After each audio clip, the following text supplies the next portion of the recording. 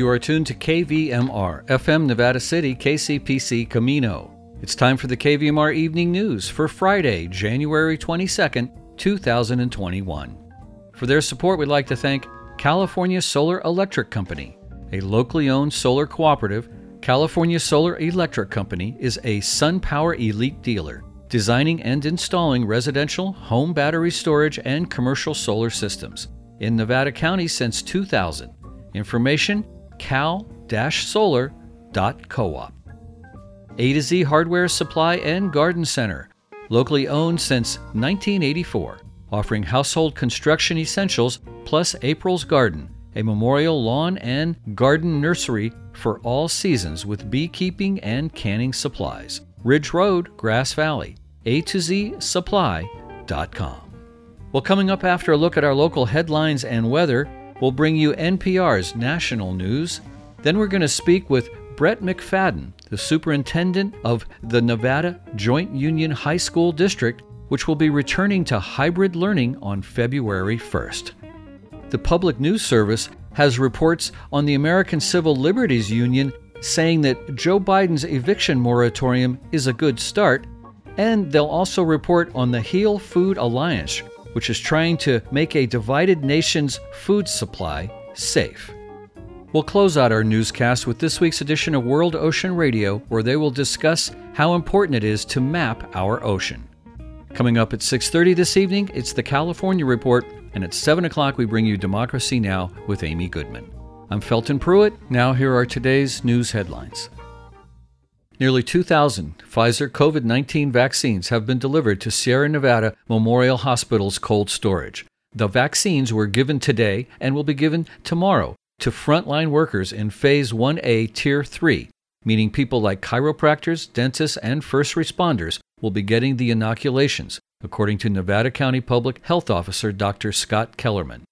We have not moved down to 1B yet, and we're not there yet, but we will be soon, Kellerman said, probably in 7 to 10 days. Phase 1B Tier 1 allows those 75 years of age and older to get the vaccine. Phase 1B Tier 2 allows those 65 years and older to get it. The union reports that authorities and the Grass Valley Public Works staff responded to an incident around 9:30 this morning after a portion of the Del Oro Theater's marquee fell onto the sidewalk. Grass Valley Police Sergeant Clint Bates said that when the section of the roof in front of the theater's ticket box office fell, there was no damage to nearby outdoor tables, plants, or neighboring businesses. Bates said the incident did not result in any injuries.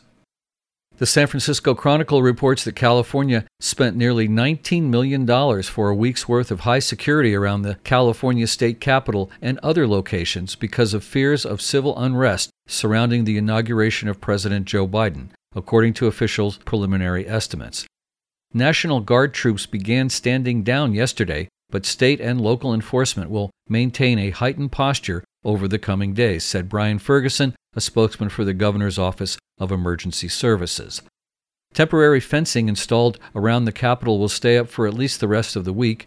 Governor Newsom mobilized 1,000 members of the National Guard to safeguard the Capitol and other vital infrastructure at a cost of $3.4 million for staffing, fuel, and travel, according to the State Department of Finance. But the bulk was $15.4 million in extra costs for the California Highway Patrol, which went on tactical alert 5 days before the inauguration. Highway Patrol Commissioner Amanda Ray said that was necessary to provide maximum department resources to protect public safety along with state buildings. The CHP's cost included temporary fencing and lighting around the Capitol in addition to extra staffing. Ferguson said the heavy security was an effective deterrent to vandalism and other potential unlawful activity. On his first day in office, President Joe Biden issued a sweeping executive order making clear that gay and transgender people are protected against discrimination in the workplace, schools, healthcare, and other realms of American life. The executive order outlines a broad interpretation of last year's landmark Supreme Court ruling that gay and transgender employees are covered by Title VII of the Civil Rights Act of 1964, which prohibits discrimination because of sex.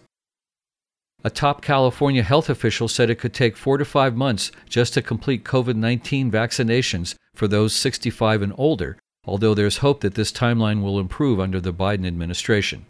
Dr. Erica Pan said the projection is based on the state population being comprised of roughly 6.2 million people age 65 and over.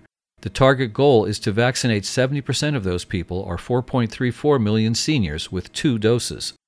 With the current allocations from the federal government, the state is receiving about 400,000 doses a week, or 500,000 in a good week. At this rate, it could take until June to inject shots into the arms of seniors. As California struggles to meet the challenge of vaccinating all those awaiting them, officials are pinning their hopes on President Joe Biden's promise to ramp up resources for vaccination. There's hope that the state's vaccination rate will speed up. The American Association of University Women, the AAUW, Nevada County Branch, and Community Beyond Violence, CBV, are presenting a virtual public awareness forum, Domestic and Sexual Violence, How It Touches Us All, on Saturday, January 30th from 9:30 a.m. to 11:30 a.m. This live stream awareness forum can be viewed on January 30th at nevadacountymedia.org or live on Comcast Channel 11 or Suddenlink Channel 16. A recorded presentation will also be available after February 5th at nevadacountymedia.org. No Time to Die, the latest film in the James Bond series and one of the most anticipated movies of 2020, has been delayed again. It was originally set to open in North American theaters on April 10th of 2020. This is the 25th film in the Bond series and was the first major movie to be delayed because of the pandemic, but certainly not the last. The film, which stars Daniel Craig as 007, was then set to open on April 2nd of this year, but MGM has announced that it would push the action film back to October 8th of 2021. This is the third time the film has been delayed since the coronavirus pandemic started. A quick note for you baseball fans, Hank Aaron passed away today. The weather forecast for Grass Valley and Nevada City is calling for a 50% chance of showers this evening with snow showers as well in the evening, then partly cloudy overnight with lows around 35. On Saturday, some clouds in the morning giving way to partly sunny skies in the afternoon with a high near 50. Saturday night, partly cloudy with lows in the mid-30s, and on Sunday in the Nevada City, Grass Valley area, rain and snow showers mixed in the afternoon with highs around 43. In Sacramento tonight, increasing clouds overnight with lows near 40. On Saturday, sunny by the afternoon with highs in the upper 50s. Saturday night, a few clouds overnight with lows in the mid-30s. And on Sunday, there's a 70% chance of rain in the afternoon with highs in the low 50s. In Truckee, tonight, a chance of snow showers overnight with lows in the low 20s. On Saturday, partly cloudy with highs in the mid-30s. Saturday night, mostly clear with lows in the mid-teens. And on Sunday in the Truckee region, snow showers in the afternoon with highs in the mid-30s. In Angels Camp tonight, showers early with lows in the mid-30s. Saturday, partly sunny with highs in the low 50s. Saturday night, clear with lows around freezing. And on Sunday in the Angels Camp area, rain in the afternoon with highs near 50. A warning for everybody, snow coming next week. That's the KVMR Evening News Headlines. I'm Felton Pruitt.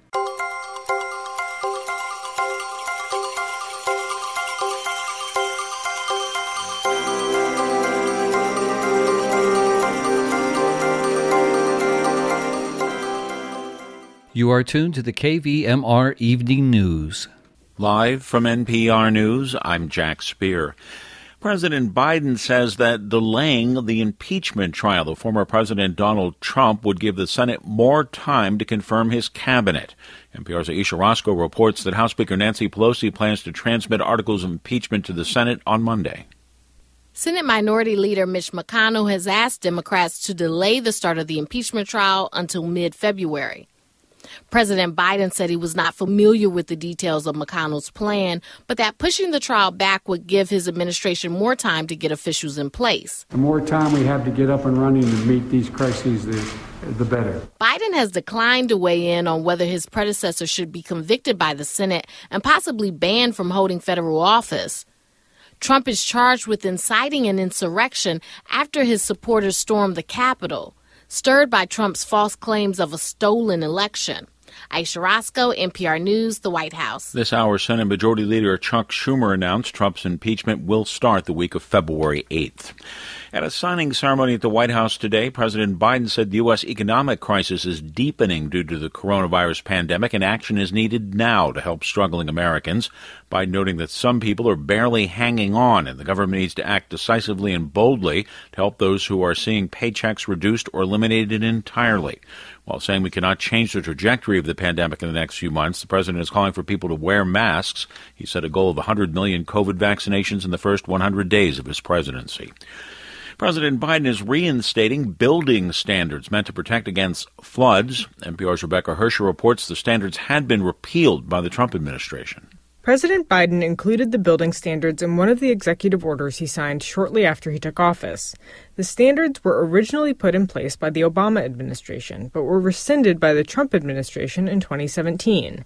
The standards apply to federally funded buildings, including government buildings, hospitals, public housing, and water treatment plants.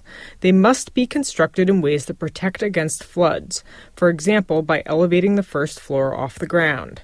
Flooding is getting more frequent and severe in many parts of the U.S. because of climate change. The standard is meant to protect against both sea level rise and extreme rainstorms.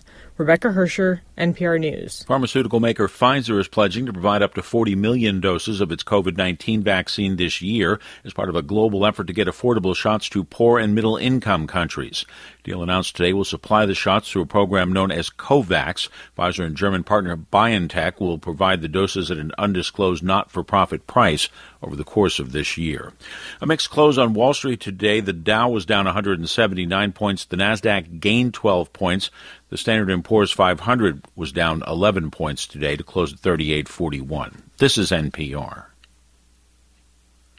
On the 48th anniversary of the 1973 Supreme Court decision legalizing abortion in the U.S., Republicans in Kansas are advancing an anti-abortion amendment to the state constitution. The measure passed today in the Kansas State House on an 86-38 vote. Next goes to the state Senate for debate, possibly by next week. The amendment would overturn a 2019 Kansas Supreme Court decision declaring abortion a fundamental right under the state's Bill of Rights. A major new study helps resolve a critical question about how to treat COVID-19 patients in the hospital. NPR's Richard Harris reports the latest on blood-thinning drugs. Doctors noticed early on that many COVID patients develop potentially dangerous blood clots, but they weren't sure when and how to use blood-thinning drugs.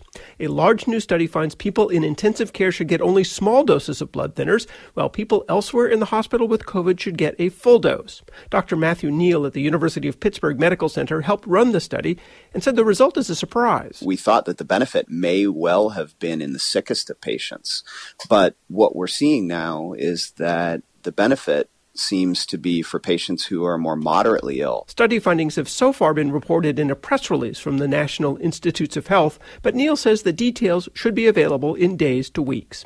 Richard Harris, NPR News. Twitter announced today it's permanently banning an account linked to the office of Iran's supreme leader. Officials with the microblogging site say the decision follows the posting of a picture that appears to show former President Donald Trump playing golf in the shadow of a large drone. However, other accounts tied to the supreme leader have not been pulled down. This is NPR. We're talking with the superintendent of the Nevada Joint Union High School District, Brett McFadden. We thank you for joining us, Brett. Thanks, Selden. Honored to be here. We got a press release that I guess we call it the NJUHSD. Is that your acronym for that? Yes, that's correct. Okay. And you guys are going to be returning to hybrid instruction, hopefully beginning February 1st, which is just around the corner. And that should be some good news for families and students. Yes, we're excited. We've learned through this pandemic that the best form of education is in-person education, so our students can get the services they need and have all of the benefits and the extracurricular activities and athletics and such that they deserve. And so we're excited to resume our hybrid model back again after a hiatus we needed to take due to a rise in COVID-19 cases on our campuses and in the community after the Thanksgiving holiday. Is this February 1st date dependent on staff and teachers getting vaccinated, or what are your priorities and protocols here? No. During the COVID-19 pandemic and in this environment, everything is subject to change on almost an hourly basis, unfortunately. We feel pretty firm, though, that and we've notified the community that to prepare for this transition, our teachers, our school staff, our administrators are all behind this. We have safety protocols put in place. 2 new additions that we have are we've set up in partnership with our County Office of Education a rapid testing for educators that are showing symptoms. We didn't have this in place last fall, and so this will provide us better, quicker turnaround so that our staff doesn't have to isolate or quarantine as long. And then, as communities heard, we are starting vaccinations next week. So with these things in place, we're feeling confident that we can begin to bring this hybrid model back, and then hopefully this is the start of our return back to normal. We've got a forecast with 5-6 days of snow next week, which might hinder testing. So would that push back your date a little bit if that were to happen?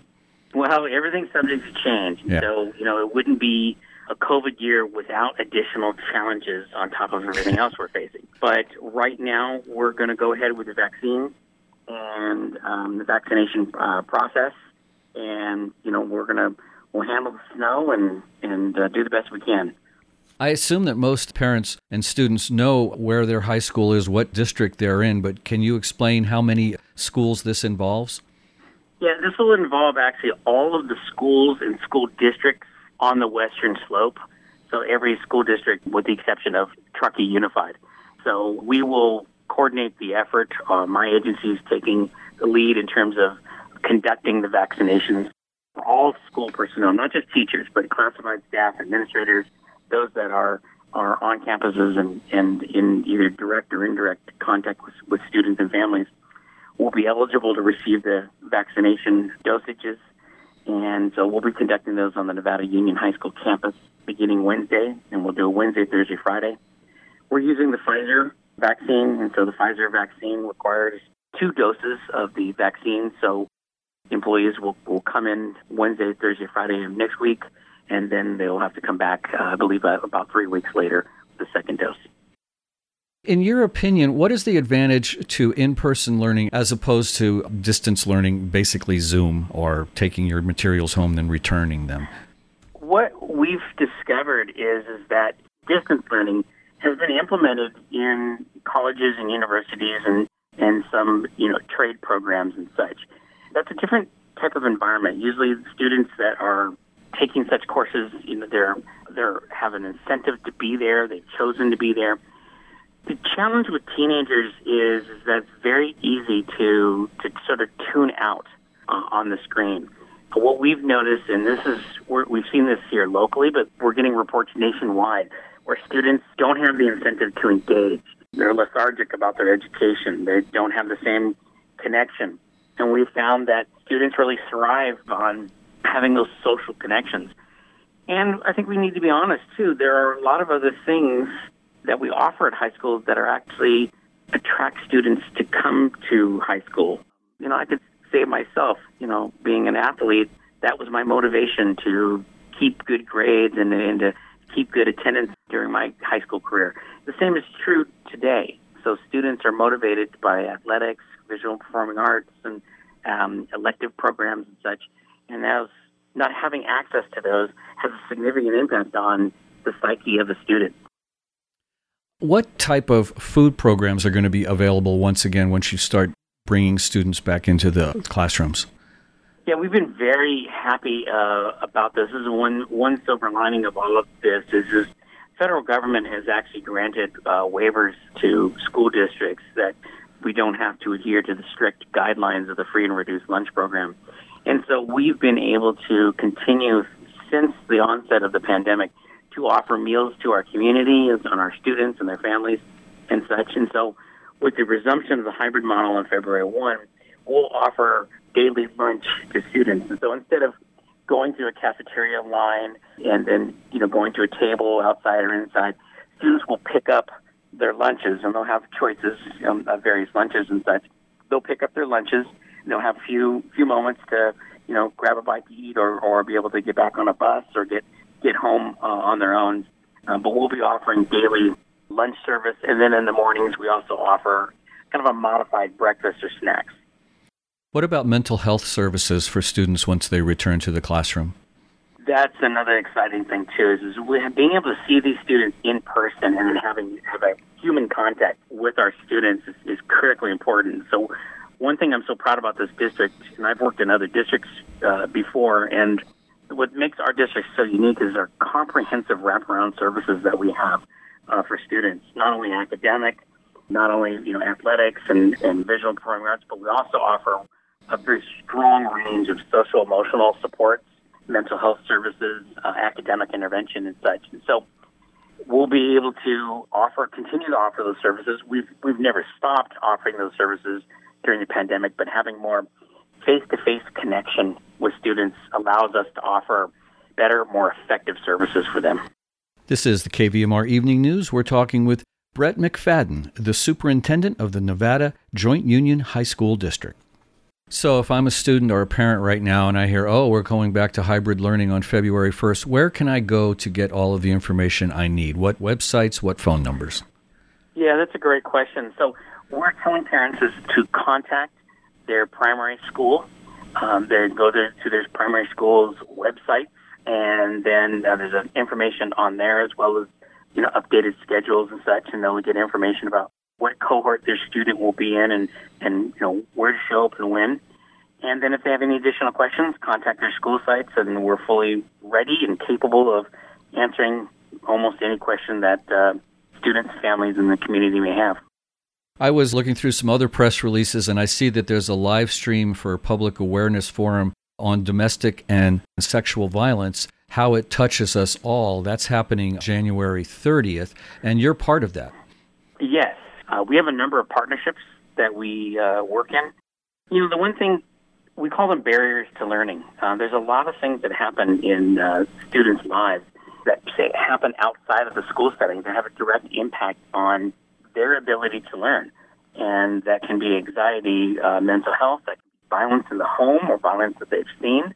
Those are things that, over the last 20, 30 years, the school districts have really had to step in and partner with other agencies on to deal with. I think we need to remember that our community is very diverse. Over 40% of our students are categorized as low socioeconomic. And so we have families just like in any other area of the state that are going through very, very tough challenges, whether that's brought on by the pandemic and loss of jobs. We have ongoing poverty. We also have families that, for whatever reasons, have had family breakdown, or there's violence in the family, or a parent or a sibling is incarcerated, or drug use, whatever those social ills may be, and those have a direct impact on our students. So we have a very comprehensive set of services, and we do a really good job at it. But it's a daily thing that you have to continue to do. This live stream that's happening on January 30th, I didn't put the details in front of me. Do you have some of those as far as how people can access this? I think if you go to the website for a group called Communities Beyond Violence, the Nevada County chapter of that, they have information on their website where there will be. Yeah, it'll be a lot of the speakers were already previously taped and such, and then there'll be a question and answer component. And I'll cover this more on next Friday's newscast as well, because it'll be the day before then. But we just wanted to touch on it now and give people a heads up, because I'm sure these are services that people could use right now. Definitely. As I mentioned earlier, the pandemic has had this enormous effect on our community, wide-ranging. And, what we're seeing nationwide in Nevada County is just a microcosm of this, is that the pandemic has had a disproportionate impact on our lower stratas of folks on the socioeconomic spectrum. So the poor have been disproportionately impacted by this in terms of economics. Majority of individuals that have come down with COVID-19 and have had significant medical issues associated with that are disproportionately poor.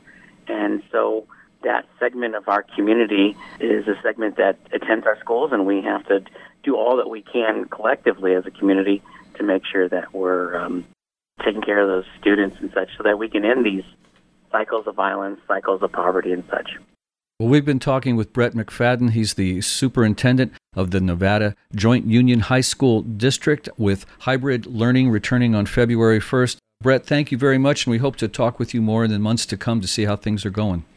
Sounds good. Happy to be here. Thank you.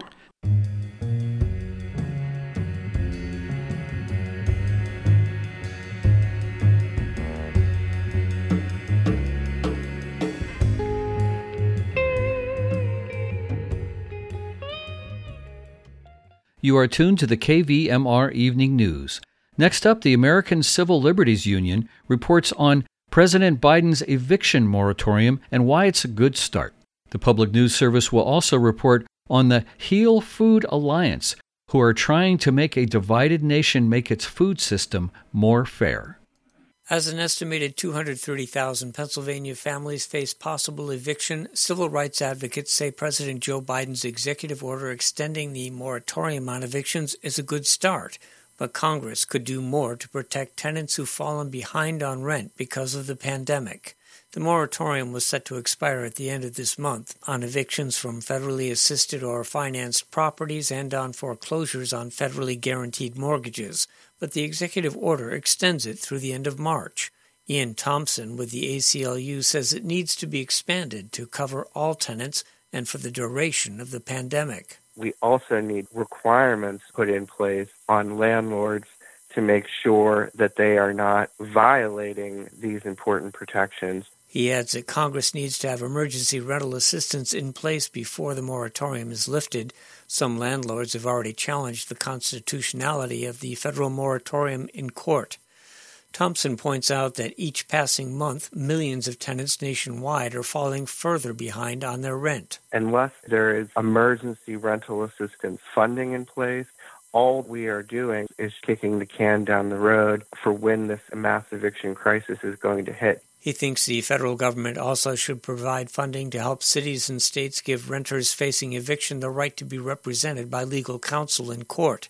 Thompson notes experiences in New York City, San Francisco, Boulder, and most recently Baltimore show that instituting a right to legal counsel for tenants helps keep people in their homes. In all of these jurisdictions, these programs have been shown to reduce the number of evictions that actually occur. In December, U.S. Census data estimated that 16 to 25% of Pennsylvania tenants are behind on their rent.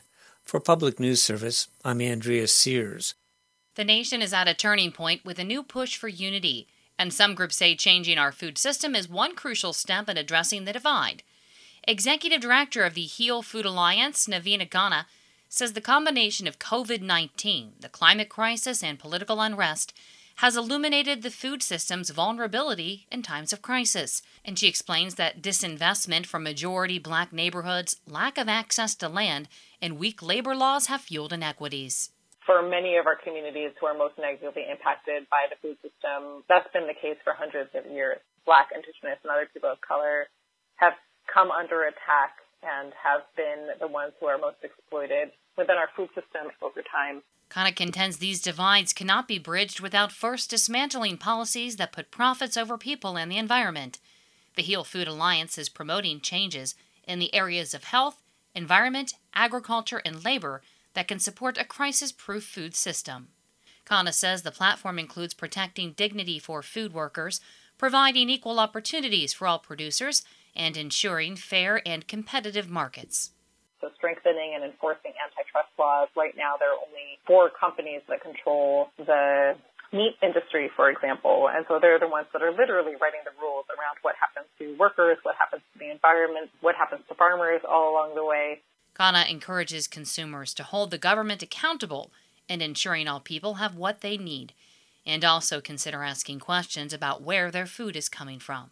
Not everybody has the privilege to be able to just make choices with their dollars and where they're spending their dollars, but we all can inform ourselves a little bit better about what kinds of choices we are making and push for ecological practices that are actually going to sustain us into the future. Ghana will speak more about the movement for food systems change as a keynote speaker at the Ohio Ecological Food and Farm Association's 42nd Annual Conference.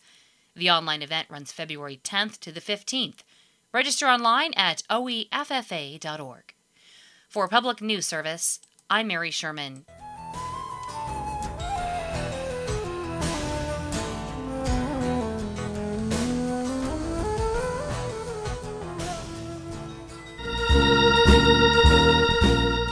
Well, that's going to do it for our newscast for this evening. The KVMR Evening News is produced by Paul Emery Audio.